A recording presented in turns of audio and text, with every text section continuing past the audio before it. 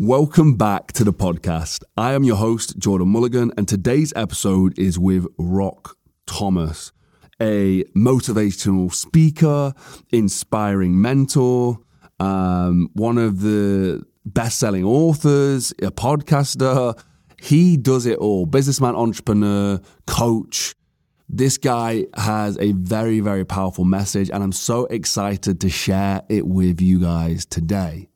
Today's episode, as always, was made possible at www.mulliganbrothers.com, where you can get the new Memento Mori poster, a poster to remind you that you're going to die. It is 80 years of tiny squares that I shade in every single day. It's on my fridge. I look at it and I know how precious time is. Use code podcast at checkout for 10% off the poster and the frame. And also you can get the t-shirts, hoodies, and journals with the www.mulliganbrothers.com, and all of it goes back into creating this content. Before that, let's talk to the amazing Rock Thomas. Okay, so I'm a serial entrepreneur. I help people become whole life millionaires. And what I realized is that most people are not taught to be investors or taught to be consumers, and therefore they never win the money game. And what I realized is that when people have a lack of money, they also have a lack of one other very valuable resource. Do you know what it is? Time. Right? Wealthy people, you say, hey, you want to go to Hawaii? I got 4 golf games booked next week. They're like, yeah, sure, let me go. Say that to a poor person, and they go, I can't afford it. Say, I'll pay for everything. Then they say, no, but I can't afford a babysitter. I can't afford being away from work. So I thought that if we're going to increase the quality of life on the planet, the first thing people really need to do is learn how to win the money game. And so that's what I help people do, is become financially literate, develop a strong mindset. And from my experience of growing up with a lot of adversity and growing up on a farm, and going from working hard to changing my identity to working smart, from working with my hands at minimum wage to working with my mind and making now over $2,000 an hour to share my wisdom, I thought, if this little farm boy from Canada can do it, then anybody literally can do it. I know that's so cliche, because people usually come a place of, yeah, but can I do it? And the brain usually says, no, you're an idiot. No, you're too skinny. You know, you're too fat. No, you have an accent. No, you don't speak enough languages. No, you blah, blah, blah, blah, blah. You know what I mean, right? Yeah. It downloads the limiting beliefs that are suggestions by the people that we love, and it strangles us our whole life. So I've just saw people struggle, and I thought there's no need to, with the right information. And so that's kind of like my mission now. I have 44 streams of income. I like businesses. I like building things. But mostly I like helping people be a better version of themselves. You just touched on seeing other people struggle. So to have that empathy for yourself, is that what you've gone through as a child, those situations that you've gone through as a child? Is that what led to having that empathy and trying to help others? Yeah, a little bit, but let me first say this, is that most people, about 95% of the population, oscillate between two mindsets, that of the victim and that of the achiever. And we are taught to, work hard and get a side hustle and all those things. If you're in that achiever mode, take a slap on the face, pick yourself up, you failed at a business, learn, move on, which is fantastic. I teach all that. Sadly, though, is if it happens too much and you don't have the ability to reframe the event, you feel like you're losing in life instead of learning. And so one of the cornerstones of my teaching is that we've got to really understand that success is on the other side of the challenges. And therefore, the biggest skill that you want to have is your ability to handle a result that most people call failure. I just call it temporary defeat. Love it. And there's a big distinction there, right? Is when it's failure, people want to hide it. They have shame around it. They're embarrassed. When it's temporary defeat, it suggests that there's a better way. You just need to get more skilled or to have a different environment.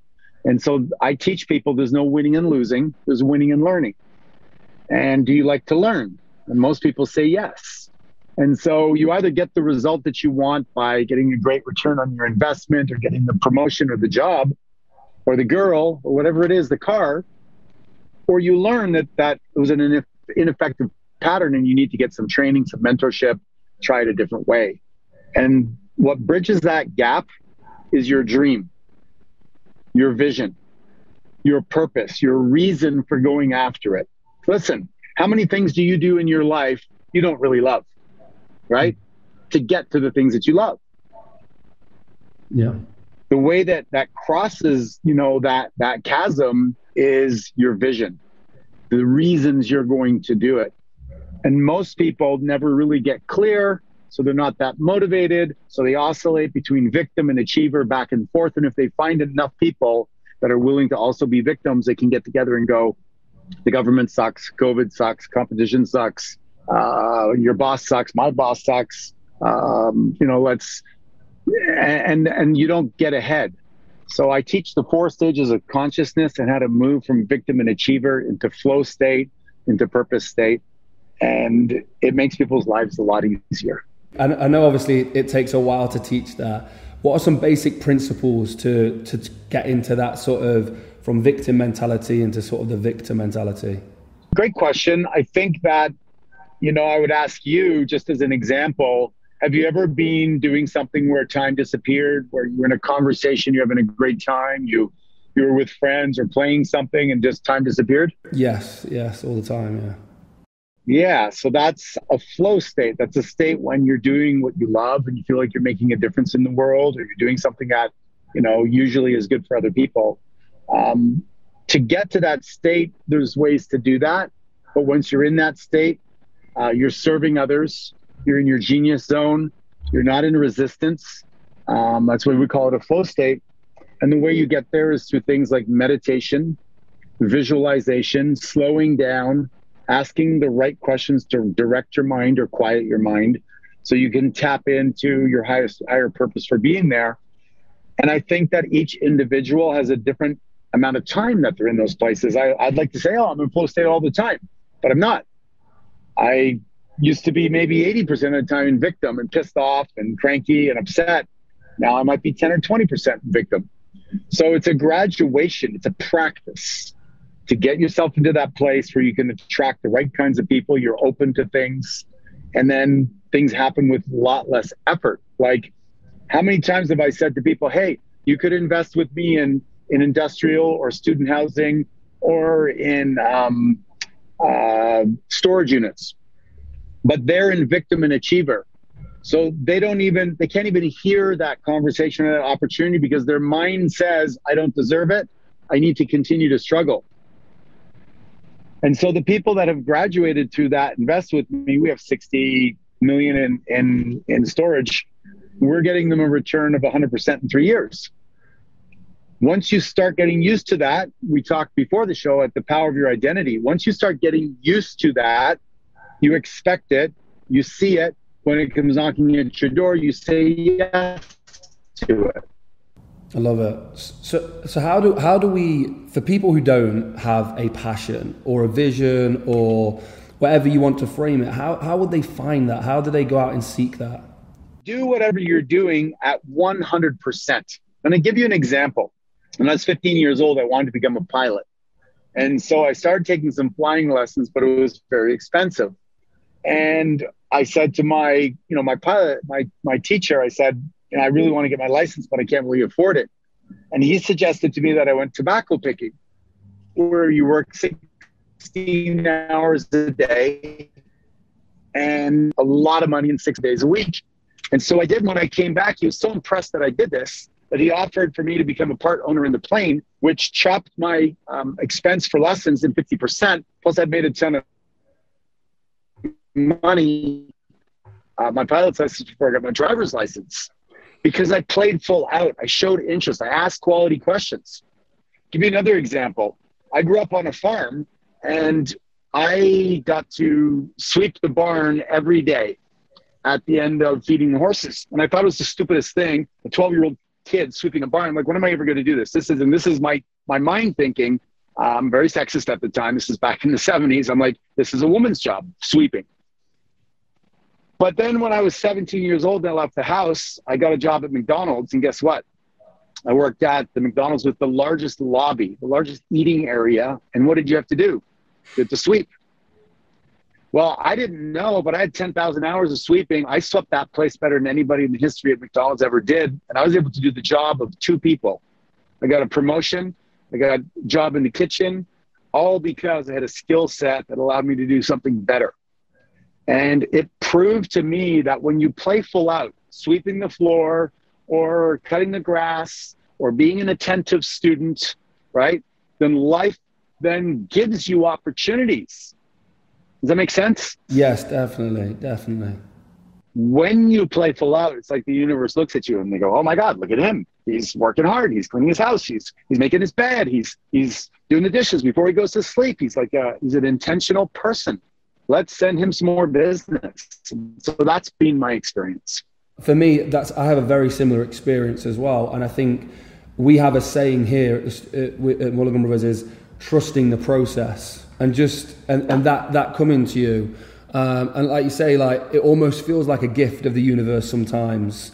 I've had very similar situations as mopping floors and finding myself in another job and being the best guy who can mop the floors. It's just very strange, but how it comes into fruition in the future. And I guess it's something we can only see looking back as well. So talking about history for yourself, you have had very successful video on YouTube of talking about your childhood growing up and your perspective now looking back. I'm guessing as a small boy would have been very different. So what was it like growing up for yourself? What were the lessons learned after the fact as well? There's a lot of lessons. I think the first thing is that children are at the mercy of their guardians or their parents. And if a parent does a good job, I really believe that they help fill the self-esteem by a child by making them feel safe and seen and wanted and desired and nurtured. So many people I've worked with in coaching, they just feel like, I just felt like my parents didn't see me. I felt like, they were working all the time, or they were fighting, or they were alcoholics, or I wasn't important. And so we lose our childhood at a young age and we develop something else, which is, a coping mechanism or a skill set. Some people get into drugs, alcohol, gangs. They go on welfare, they cut themselves, they take pills, etc. There's many different ways to respond to not being loved, not being protected. My way of responding was to prove to my father that I was the biggest, baddest, badass that was ever created. And I was going to show him by achieving. And so, I played football and everything I did, I played hard and fast and strong. And my father would give me chores around the farm. And every time I would do them, he would come out and inspect, and he would always find something I did wrong. And after a while, I got tired of that. So before I would call him to come inspect the job, I would think to myself, what's my dad going to say I did wrong? And then I would fix it.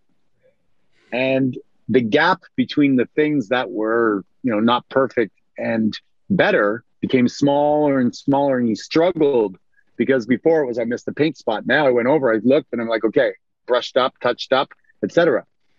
You made a mess here. You shouldn't have, dropped that paint on the gravel. It's bad for the soil. And I would clean that up. And so I started to realize that when you are a problem solver, you will get paid because people like problems being solved. So I developed that skill set, went out in the world, and became a really good entrepreneur because of it. The problem with that is proving to somebody that you're enough by achieving is a temporary Band-Aid solution. It's not fulfilling. So I woke up in my 30s and 40s, successful, decorated in my business, did really well in real estate, on the most successful franchise, Remax franchise in the province of Quebec, 270 salespeople, $1 billion a year worth of sales, all the things you would think would make you happy, only to find out that I started to party harder looking for the next high. And so the journey of, learning the skill set, being an achiever,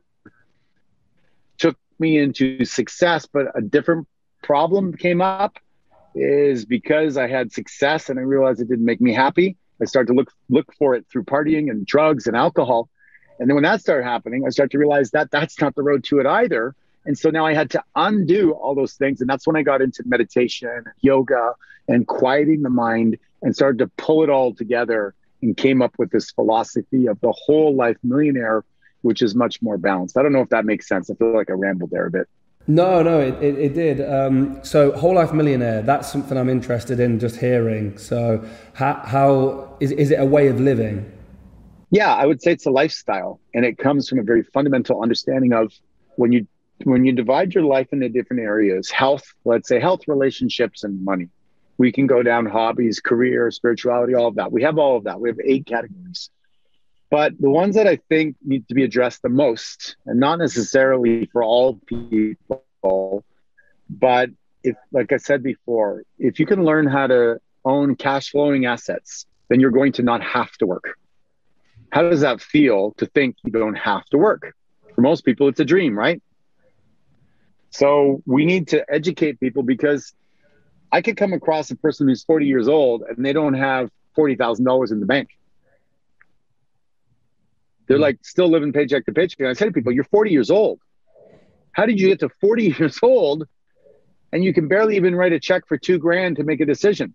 Because you are a consumer. So we have to definitely direct it to their money blueprint, the beliefs around that, the relationship with money, do a little rewiring, change that, upgrade it, and turn them into investors versus consumers. So that's a big piece of what we do. And it's not that difficult. It's just we're a product. We're like software, right? So did you ever have a piggy bank growing up? Yes, I did, yeah. So do you remember what you might have spent the money on when you opened that piggy bank, or what you did with it? Probably sweets, so candy. Yeah, right. So think about the mindset, right? Is save money, save your money. Grandma gives you some money for your birthday. Put it in here. And hold back, wait. The child, that's difficult. And then what do? You smash the piggy bank and you spend the money. You don't invest the money, you spend the money. Very important manufacturing of our mindset. And so what I teach people and have taught my children is, if you're willing to delay gratification, save some money, and get your first piece of real estate as early as possible, 20 years later, you wake up, it'll be worth multiple millions of dollars. So that, teaching people how to change that. Number 2, energy is the edge. And having great energy is not something that's taught in school. In fact, the opposite is taught. We're taught to eat a Snicker bars at 3:00 in the afternoon because we're tired, which is actually the opposite of what we need. We drink Red Bulls. We do all those things because they're easy to get energy. Coffee, just look at all the coffee spots, right? Addicted to coffee because it gives us a shot, because we don't have a clear vision or purpose for our life. So we need some help to get energy. Energy comes from vision. Lack of vision, somebody will sell you something to artificially boost you, but you'll have a hangover later. Sadly, sometimes it's 20 or 30 years later when you have a hangover called diabetes or, heart condition or what have you from consuming things that don't serve you. So we address people's energy levels and help them maximize their energy levels. And then thirdly, we work on communication. And when you work on those 3 things in an entrepreneurial level, within 2 to 3 years, we found that we can take people from broke to millionaire, from $200,000-$300,000 worth of net worth to 2-3 million. And it's not about the money, it's who you need to become to create, attract, and keep that money, that mindset, and that healthy body and outlook. And so that's what I do. I love it. What's the ideal mindset for somebody who wants to be successful in business or any field? What is the ideal mindset? I'm going to answer that by telling you what the ideal mindset is not. The ideal mindset that is not is when you want to do it to make money. The best people I work with are people where money becomes a byproduct of doing something that serves people or that you love or that makes a difference. I had a guy who was a CPA and he had a 6th son And him, his wife, and his mother worked around the clock on different shifts because they needed to be with him 24 hours a day. So he had enough reasons to find a better way to live his life than earning $110,000 as a CPA. He came to me and he said, Rock, got a side hustle in photography. I got this business. My wife works a little bit. She takes care of the kid. My mom comes in and we all do these shifts. My life is a living hell. What can I do? So I said, well, let's get you into real estate. He goes, I don't have time. So first thing I did was I gave him my Sunday System for Success, which is a time management course, which teaches people how to gain 5 to 10 hours a week. And most people are like, I don't believe that. Right, because you're living a life where you haven't been exposed to it. I promise you I can gain you 5 to 10 hours a week. And you go, okay, that would be awesome. I go, well, what are you going to do with them? Well, in his case, what he did was he studied how to invest in real estate, how to invest in Airbnb. It was his dream to get a few Airbnbs. He got a few. And he took a course I teach on how to find your gifts. What are you really in flow in, right? And he found out that he had the gift of teaching. So long story short, 2 years later, he teaches people online how to do Airbnb. And he started off charging his students $200. Now he charges them $10,000. He has 2 boutique hotels, 28 doors all over the country in 4 different states that he manages from his phone. He's retired his wife, retired his mother, and his son is homeschooled and travels around the world with them whenever they go on trips to their different places. And so this is the type of thing that happens when you're exposed to the right content, is you can change people's lives because we are just product of our environment. So another thing that I think you've spoken about is going through adversity and hard times. One of the things that I see as almost a requirement of success, but I'd love to know your opinion, is hard times and hardships. Like, is it something that we have to go through, whether it's willingly or we put ourselves through it? What you have is you have the emotional intelligence to relate to people, right? Think about if there's a 45-year-old couple going through a divorce and they're going to go talk to a 22-year-old kid and get some therapy. He can't relate to what they've gone through. He has no kids. He hasn't lived for 10 years trying to, get a job, what have you. So there's no emotional intelligence there. The reason you want to deal with somebody who's, say, an Olympic athlete in wrestling, and you're going to learn wrestling, is they might have worked for 4 years for a 3-minute match. They got 4 years of intelligence invested in focusing on a result that lasts 3 minutes that you're after. How much wisdom is there? There's a ton of wisdom, right? How much heartache is there? How many times have we heard the story of, the person who practiced for 4 years and pulled their hamstring 10 minutes before the 100-yard dash? They had to wait another 4 years. And then that person is a phenomenal coach because they know what it took to rehabilitate, etc. So, yeah, I've been through divorces. I've been through bankruptcies. I've been through people that have partnerships and have not done their end of the partnership. I've broken multiple bones in my body. I've hyperextended my leg, had a cast on it, and stood on stage for 12 hours and still did the event. I could tell you, a million things I've done. Kids being sick, with me being sick and forcing myself out of bed. So the adversity creates the emotional intelligence, and the emotional intelligence creates the empathy to say, you got this. This is normal within the context, right? Have you ever run a marathon? I have, yeah. I was running in this marathon. I don't know what it was like for you, but when I got to the 25th mile, that last mile felt like 100 miles. And I remember some guy who, God bless him, was sick, right? Can you relate? Yeah, it was exactly like that for me, yeah. So at that moment, when you've got 1 mile left, the words that you might want to hear is, the toughest part is over, and this upcoming part might seem daunting to you, but if you've done 25 miles, I believe in you. You got 1 more mile in you. Come on, buddy. Something like that. Instead, what I got was some guy drinking a beer, 70 pounds overweight, yelling at me, going, come on, man, you got this. you're almost done. It's easy. The way my brain was wired was like, screw you, buddy. You have no freaking clue what I'm going through. Had I had an ultra marathoner on the sidelines with 1 mile left, he could have related to me and probably read my mind and said the thing that would have inspired me, motivated me, touched me, made me feel like he knew what I was going through.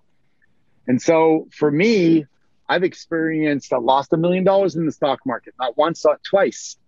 But when COVID hit, I surrounded myself with the right people. I was able to make, all of it back and more.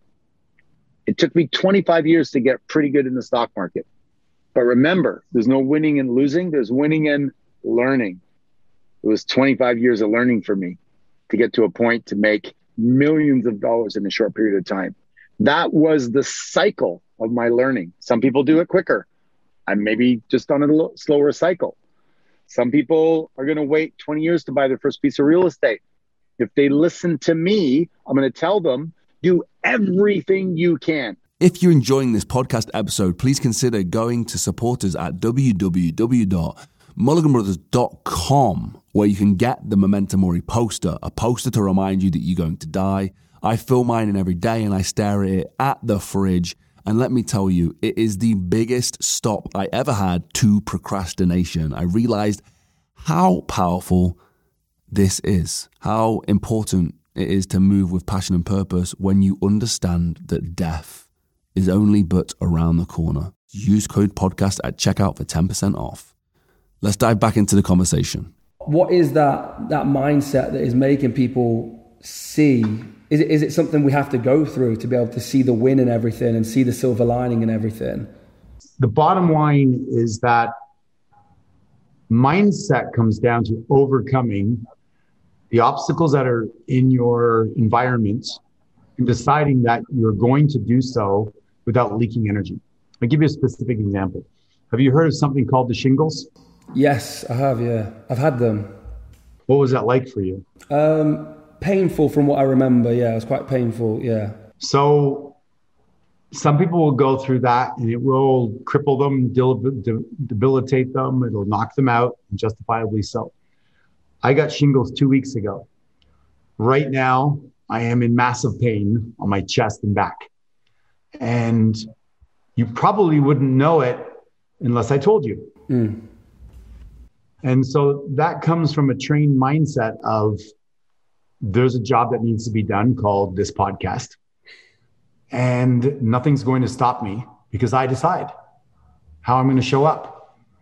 And so I keep on telling myself I can overcome that. I can deal with it later, what have you. And this is the thing where when I teach in my men's group is who decides? And everybody points to themselves and says, I decide. I decide how I'm going to respond to this situation. I decide how I'm going to respond to an employee quitting, to somebody embezzling, to the market changing, to getting shingles, to breaking my leg. I decide how I'm going to respond. Winners decide in a way where they don't play the victim.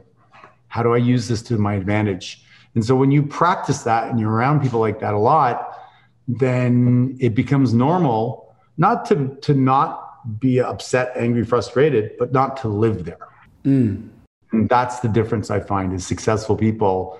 The amount of time they focus on the problem is maybe 10%. 90% is focused on the solution or getting better to handle the current problem that maybe is bigger than you.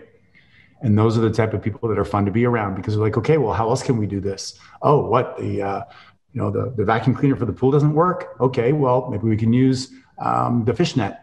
Maybe we can dive down and clean the pool at the bottom and have fun holding our breath. And do you know what I mean? They pivot and they find ways to win.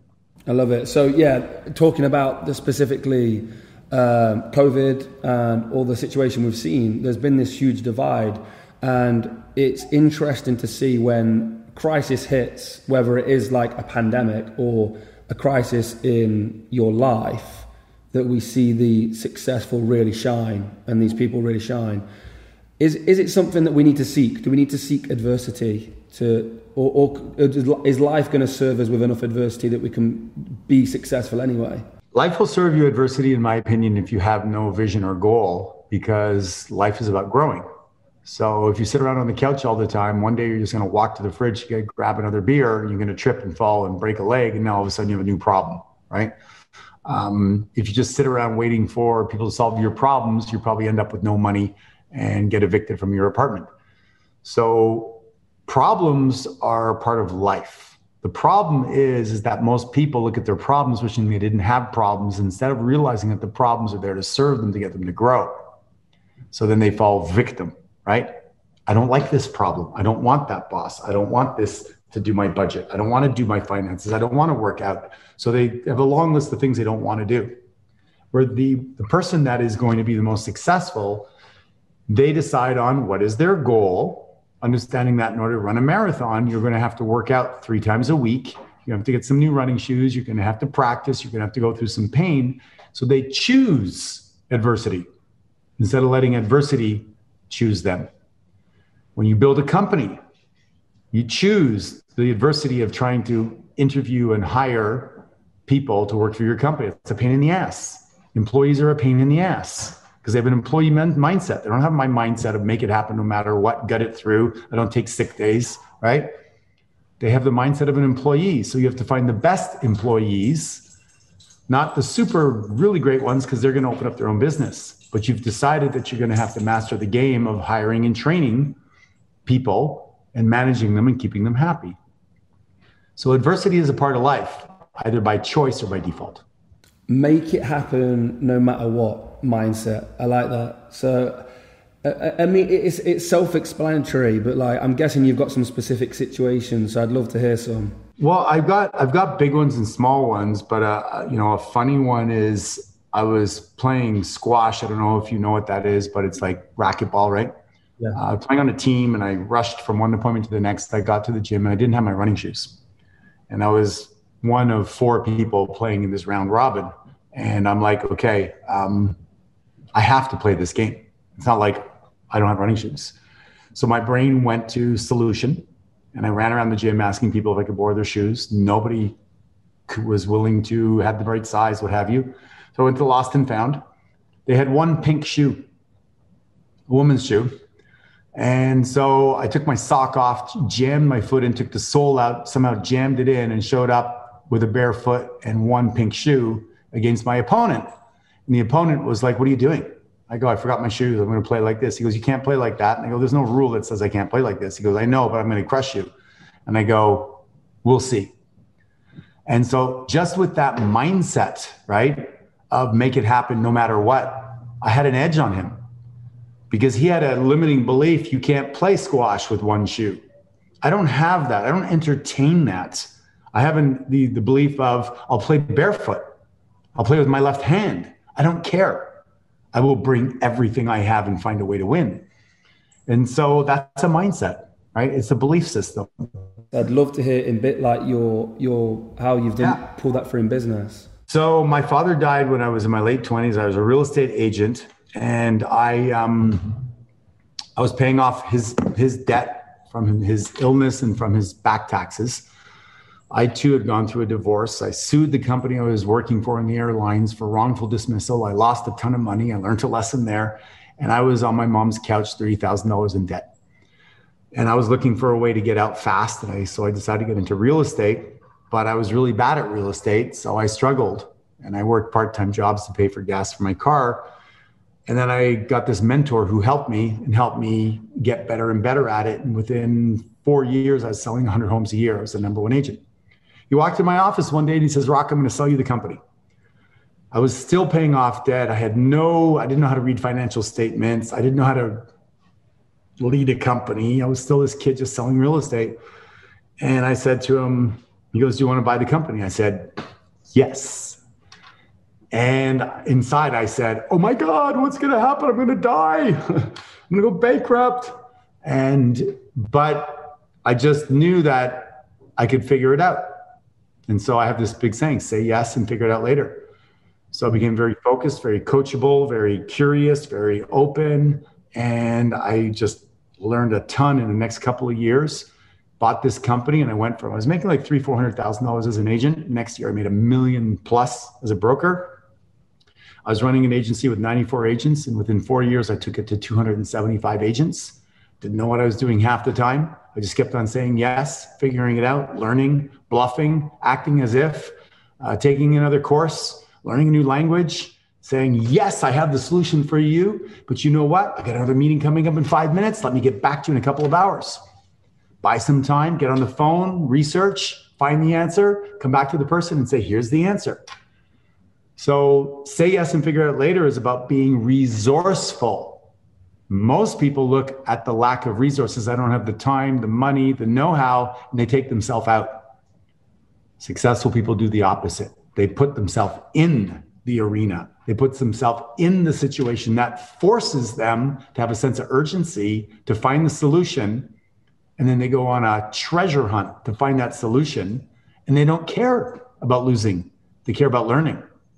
And with that mindset, you can be an entrepreneur. You just get better every day until you find the solution. So what I'm interested in there is just what did an average day look like? Like how are you juggling all of that, learning a language? What did the day look like to be able to get through that? It was your typical successful day. Up at 5 o'clock, work out, meditate, exercise, sometimes with the kids, sometimes without, breakfast, drop the kids off at school, get to work by 7:30. 7:45, do an hour's worth of prep and prospecting before the day started. People rolled in around 9:30, handle problems for them, add value, run meetings, meet with people, go all day long, eat my salad in a Tupperware at my desk because first of all, it's more nutritional. Second of all, I had a belief at the time that lunch was for losers. And so I just powered through. And then I'd get home by 5:30 or 6 or 6:30 or 7. And eat with the family, spend some time, and then go back into my office and do some more prep work, learn, train, record, write part of my book, start a side hustle, what have you, and work until the wee hours of the morning. Or sometimes go out and play hockey or do something or take my family out a couple of times a week. But most of the time it was 12, 14, 16 hours a day for a long period of time. Until I had enough money that I didn't have to just run the business, but I could invest in real estate and other businesses. Today, I have 44 streams of income. Most of them run on their own. But I really believe, unless you have some super intelligence, but even Elon Musk works 16 hours a day, right? Be obsessed or be average. Be obsessed and get really good, or be average. Be obsessed. I love that. So with that, my only concern is how that affects other people around you. And I know we touched on finding people who support what you're doing and are pushing for similar stuff. Do you feel like you take it too far at all with the obsession and the work ethic? Yeah. Well, a lot of people around me will say that for sure, right? When are you going to chillax, you're not working again, you're not starting another business, right? You don't have to make a podcast, blah, blah, blah. So yeah, there are 3 opponents. There is the external opponent, that's your competition, that is all the things outside of your control, the weather, the economy, the interest rates, and those things you have to face head on. There is the internal opponent, that is your own mindset, your own inner narrative, or can I do it, your own self-doubts. But one of the ones that's the most difficult is the intimate opponent. And that's your family and friends that are like, your parents, like, oh, be careful, you might go bankrupt, or are you sure you want to do that? Or are you spending too much time at the office, or you spend more time with the kids? And so you have to learn how to manage all 3 of those opponents. And that's what we teach in my mastermind group, is how to have a powerful mindset and to delineate the 3 different enemies that are out there. They're starkly different and they require a different skill set to work through, right? You can go head to head with your opponent and be really tough. Do that with your 7-year-old daughter, it doesn't go over so well, So you have to be able to shift gears and you have to be able to roll with the punches. But at the end of the day, your mindset and your toolbox that you develop through personal development will help you do that more gracefully.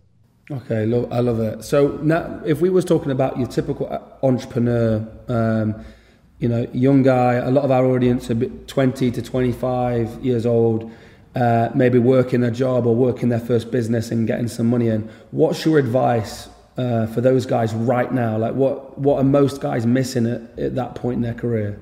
Well, first of all, the biggest thing I would look for is hunger. So my question would be this is, let's say like I'm working with somebody, I'm going to help them become a millionaire. I've helped 75, 76 people do it. I know the path, right? Would you say 76 people is a good enough of a path? It's not bad, yeah.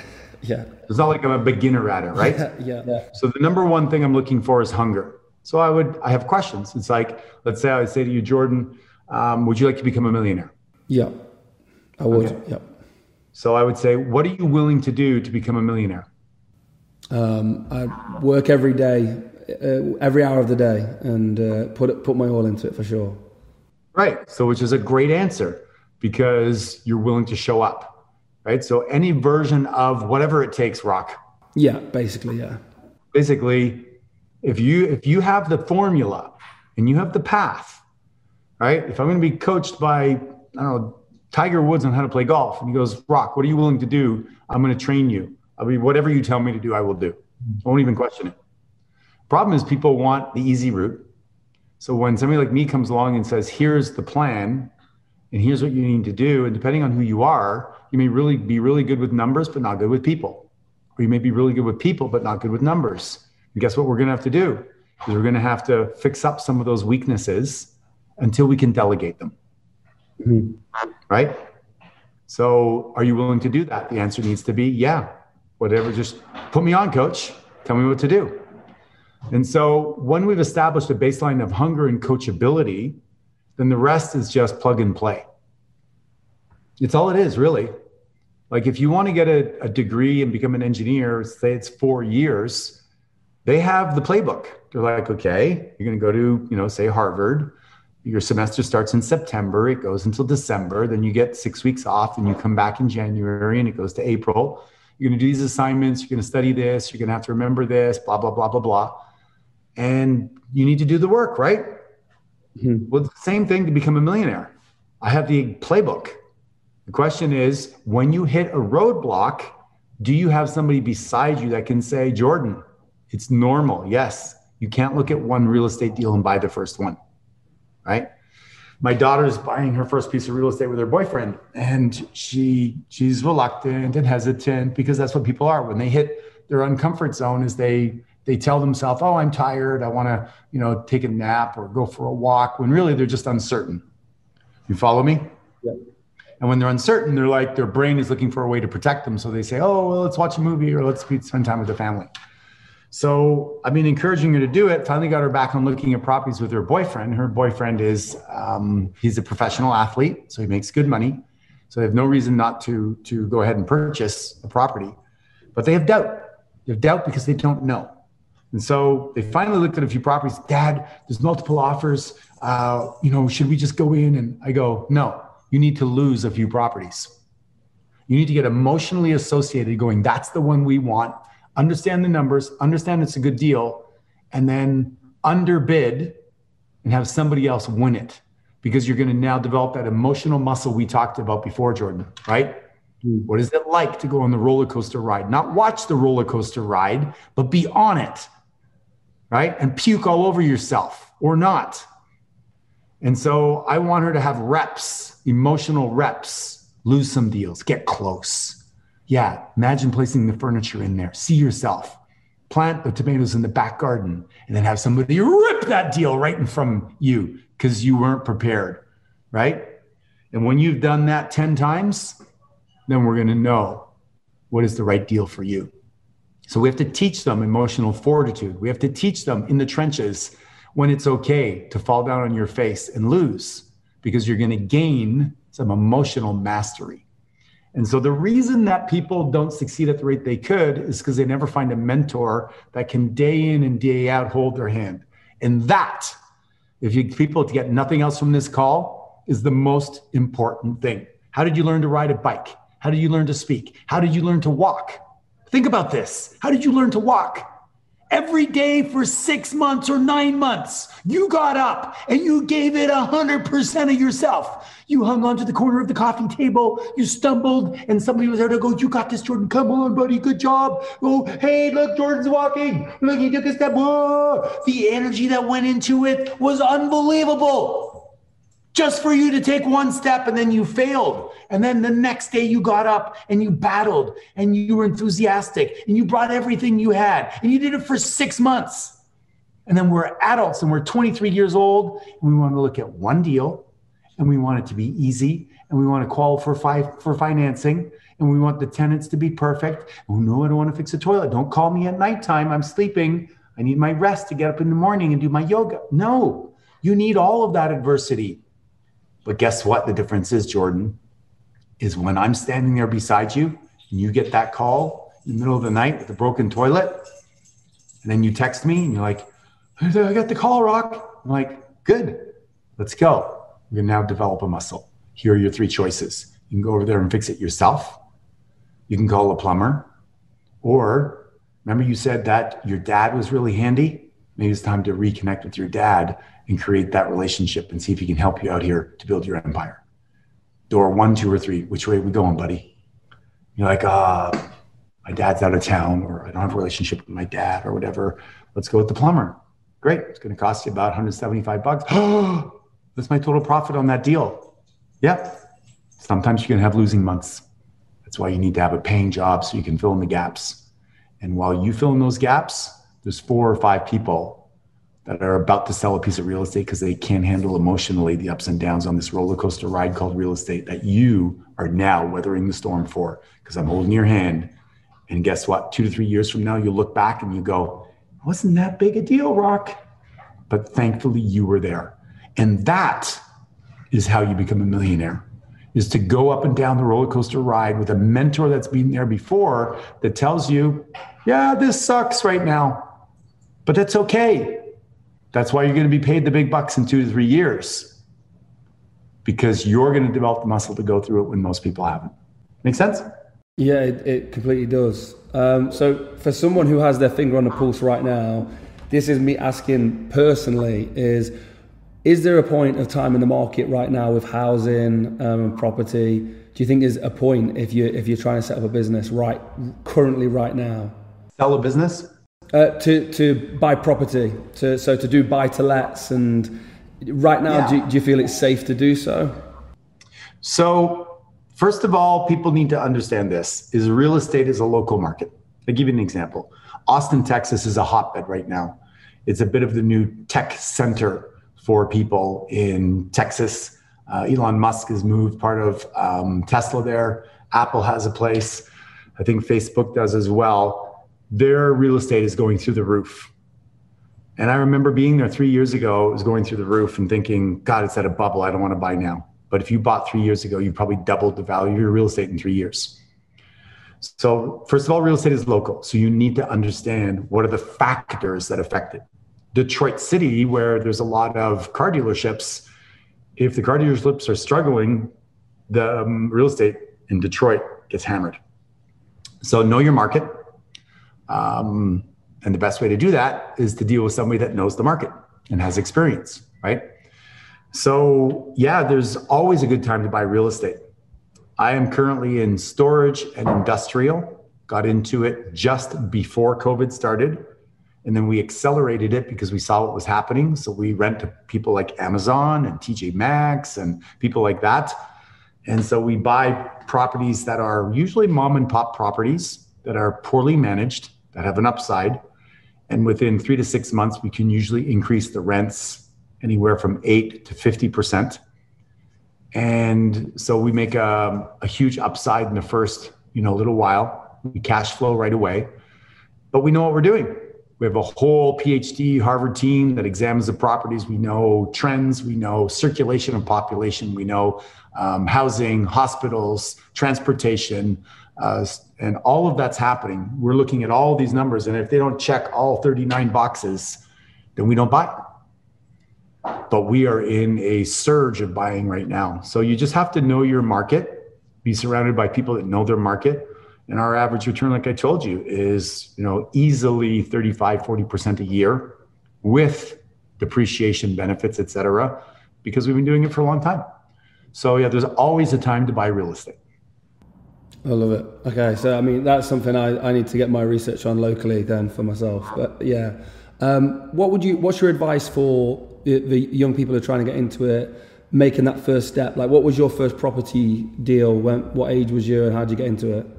I was 24, just bankrupt a restaurant with the $20,000 I borrowed from my mom.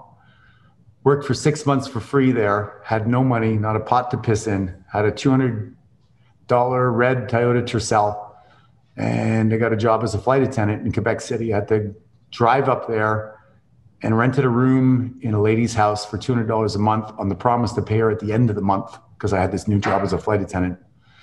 Got a job parking cars at a hotel, and then started looking for real estate and found this privately for sale house for $62,500. I put $2,000 cash down on my Visa card because I had no money. I got a balance of sale, vendor financing. Owner was the bank for, I think it was $62,000 or $60,000. And I paid them monthly, but I had 4 people in the house that were renting rooms. So with the money I made from the people renting the rooms, and I had one little room, I was able to pay for all the expenses of the house, all of my food, all of my cable, TV, everything, and have money left over to save about $1,000 a month. But I had no living expenses. Took all the money I earned as a flight attendant, parking cars, and paid my mother back the $20,000 in 18 months, and then bought another property 3 times the size and just kept on flipping and going from there. So what's the secret? I shared a house with 5 people. I lived below my means. I sacrificed my personal lifestyle to gain a future that was going to change my life forever. So the last one that I just wanted to ask you is like the way you've just spoken about what it took for yourself personally, like living below your means. What does it take? Like in terms of like the living situation, living below your means, like a description for somebody, paint a picture for us. Like, what does it take? Yeah, so great question. One of my favorite questions, because I've got this great analogy, is that in life, if you stop earning income, do your expenses stop? And the answer is no, because you probably want to eat, right? There's a few breatharians in the world, but most people choose to eat. And you probably want a bed and a roof over your head unless you're in prison where it's paid for by somebody else. So I broke it down into 5 elements: food, transportation, housing, discretionary spending. That's if you want to go and buy yourself 14 golf clubs or whatever you want to do. And then what I call subscriptions, your monthlies, right? Your telephone bill, your cable, whatever, subscription to Netflix, all those things. Your goal is to win that game. So just look at each one as a game. What are you going to do when it comes to food? Well, you can go and have lobster and champagne every night. You're probably going to lose that game. Transportation. Do you want to drive a, Ferrari and have high insurance and et cetera, et cetera? Or can you, get a very decent car that gets you from A to B, but costs you $200 a month instead of $2,000? And the same for housing and the same for discretionary. You don't need Netflix. You don't need anything.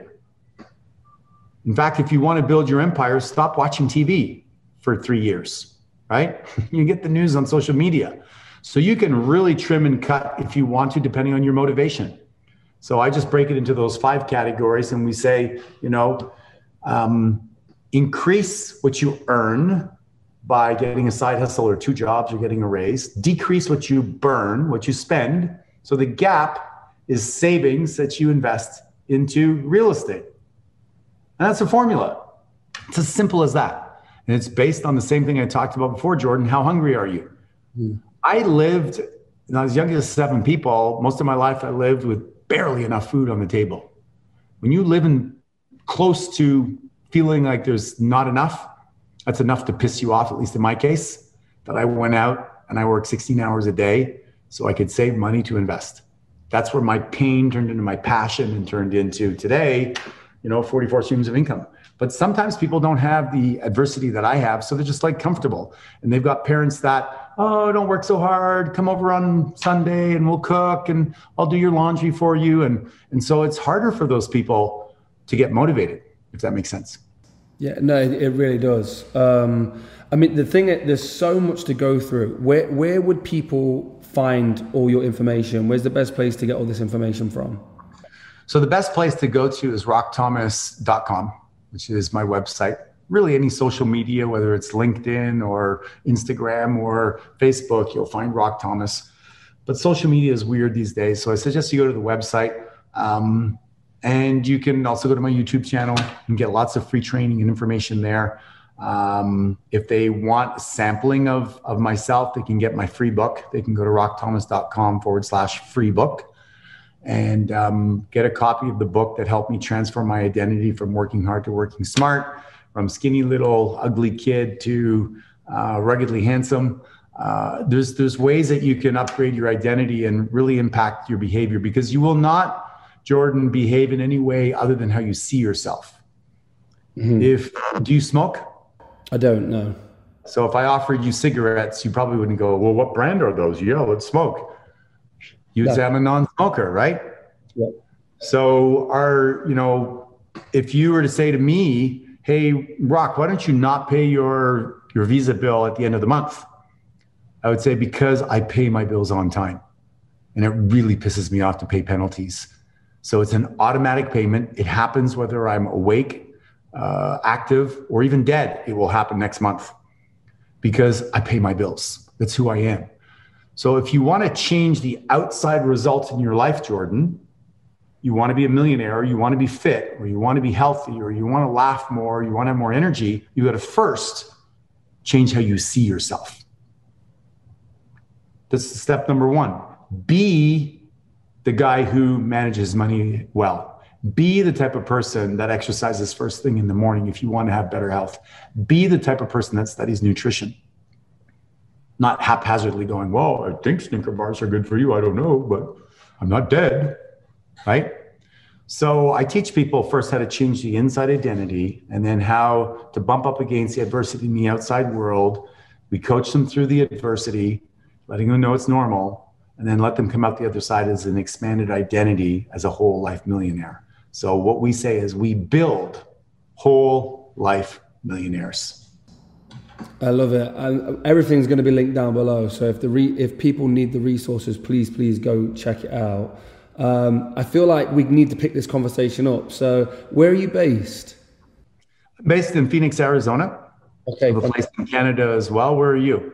The UK, but we travel to the States a lot. It's just at the moment, it's not something we've been able to do very often. But when we do, I would love to come and interview you in person and do a lot of filming with you. That would be pretty fantastic. Yeah, you should. Yeah, and you should come to one of our events. And we have members in the UK. Do you know Nick Bradley, who hosts the podcast Scale Up? I've heard of Scale Up. Yeah. I should introduce you to him. You should have him on your podcast. He's a great guy. He's from England, and he's huge on Clubhouse. If you're part of Clubhouse. No, I need to get into it. Yeah, I've heard great things. So he'd be a great guy for you to know. We've got a small little group of members in the UK. I don't know. Maybe they like my Canadian accent or something like that. Who knows? But it's a global group. And I think you have a lot of people that follow you and want to learn more. I'm more than happy to contribute and help out in any way I can. Amazing. Honestly, it's so amazing, because I think one of the things we definitely lack in teaching the people who watch our stuff is finances as well. And I don't think it's emphasized enough about how important it is to be financially free and what it's kind of like a taboo subject in certain environments. And so we've kind of taken the taboo off of it and said, hey, listen, if you're going to win the money game, you got to talk about it. Yeah. And you gotta break the shackles of the unconscious programming. So I would love to follow up with you maybe and talk a little bit later. I've got a hard stop in like 3 minutes, and just stay connected and see whatever you can do to support each other. Fantastic. Okay, wicked. What I'll do is, once all this stuff's done, I'll get it all sent through to you. You can have a look at it as well. And then definitely we'll just stay in touch and hook something up next time we're out there. I'm hoping sooner rather than later, but we're just waiting on some government changes at the moment so we can fly. So that's just a limiting factor. But as soon as that's ready, that'll be fantastic. Beautiful. Well, it will happen at some point in time. And when it does, then hopefully we get a chance to meet face to face and pour into each other's lives. Brilliant. Thank you so much for your time as well. It really is appreciated. Cheers. All the best to you, Jordan. All right. Bye-bye. Okay, cheers. Bye. Thank you so much to Rock for doing this with us. I want to say a massive thank you to his team as well, who helped organize all of this. He has a huge operation, from taking companies to worth millions of dollars, to helping entrepreneurs, to inspiring athletes, to whatever it is, he is doing it. And he's a very powerful guy. So if you want to check him out, go check on Instagram. And when I say powerful guy, I mean he has a very powerful message, is what I meant by that. He's not like a very powerful guy in the way in which he uses his power. It is the way in which he speaks, in the way in which he motivates. I hope that makes sense. So yeah, go check him out on there. You can check out his books and his courses as well, I believe, on his website. So go check that out. And a massive thank you to everybody who supported us at www.mulliganbrothers.com, where you can now get the t-shirts, hoodies, journals, and the new poster. The poster is a reminder that you're going to die. It's 80 years of tiny squares that I shade in every single day. It's on my fridge, and it's been the biggest powerful tool I have used to stop procrastination. Honestly, when you realize you're going to die, you move forward with passion and purpose in your life. You can also get the t-shirts and hoodies. Use code podcast at checkout for 10% off the poster and journal, the poster and frame, and when the journal is back in stock as well, I believe we've got 10% off that as well, but it's out of stock right now. Guys, have a blessed and productive day, and I'll see you in the next one. Peace.